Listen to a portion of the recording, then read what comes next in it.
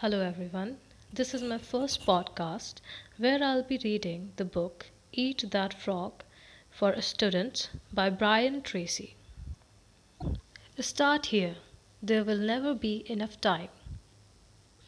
With all the demands on your time in school and outside school, you may already be overwhelmed by all your responsibilities.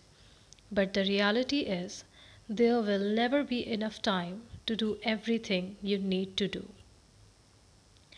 This is true of your time as a student, and it will be even more true when you join the workforce.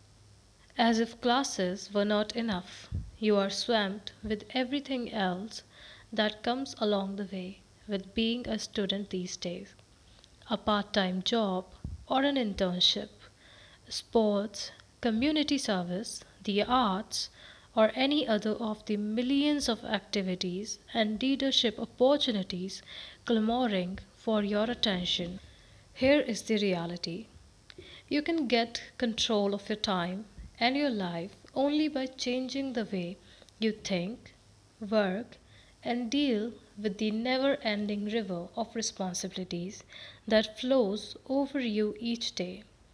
You can take control of your tasks and activities only to the degree that you stop doing some things and start spending more time on the few activities that can really make a difference in your life. I have studied time management for more than 40 years.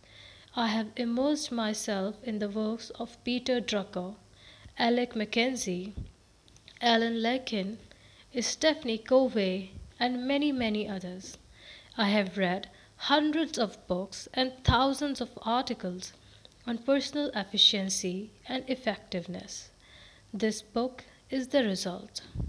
Each time I came across a good idea, I tried it out on my own work and personal life. If it worked, I incorporated it into my talks and seminars and taught it to others. Galileo once said, "You cannot teach a man anything, you can only help him find it within himself."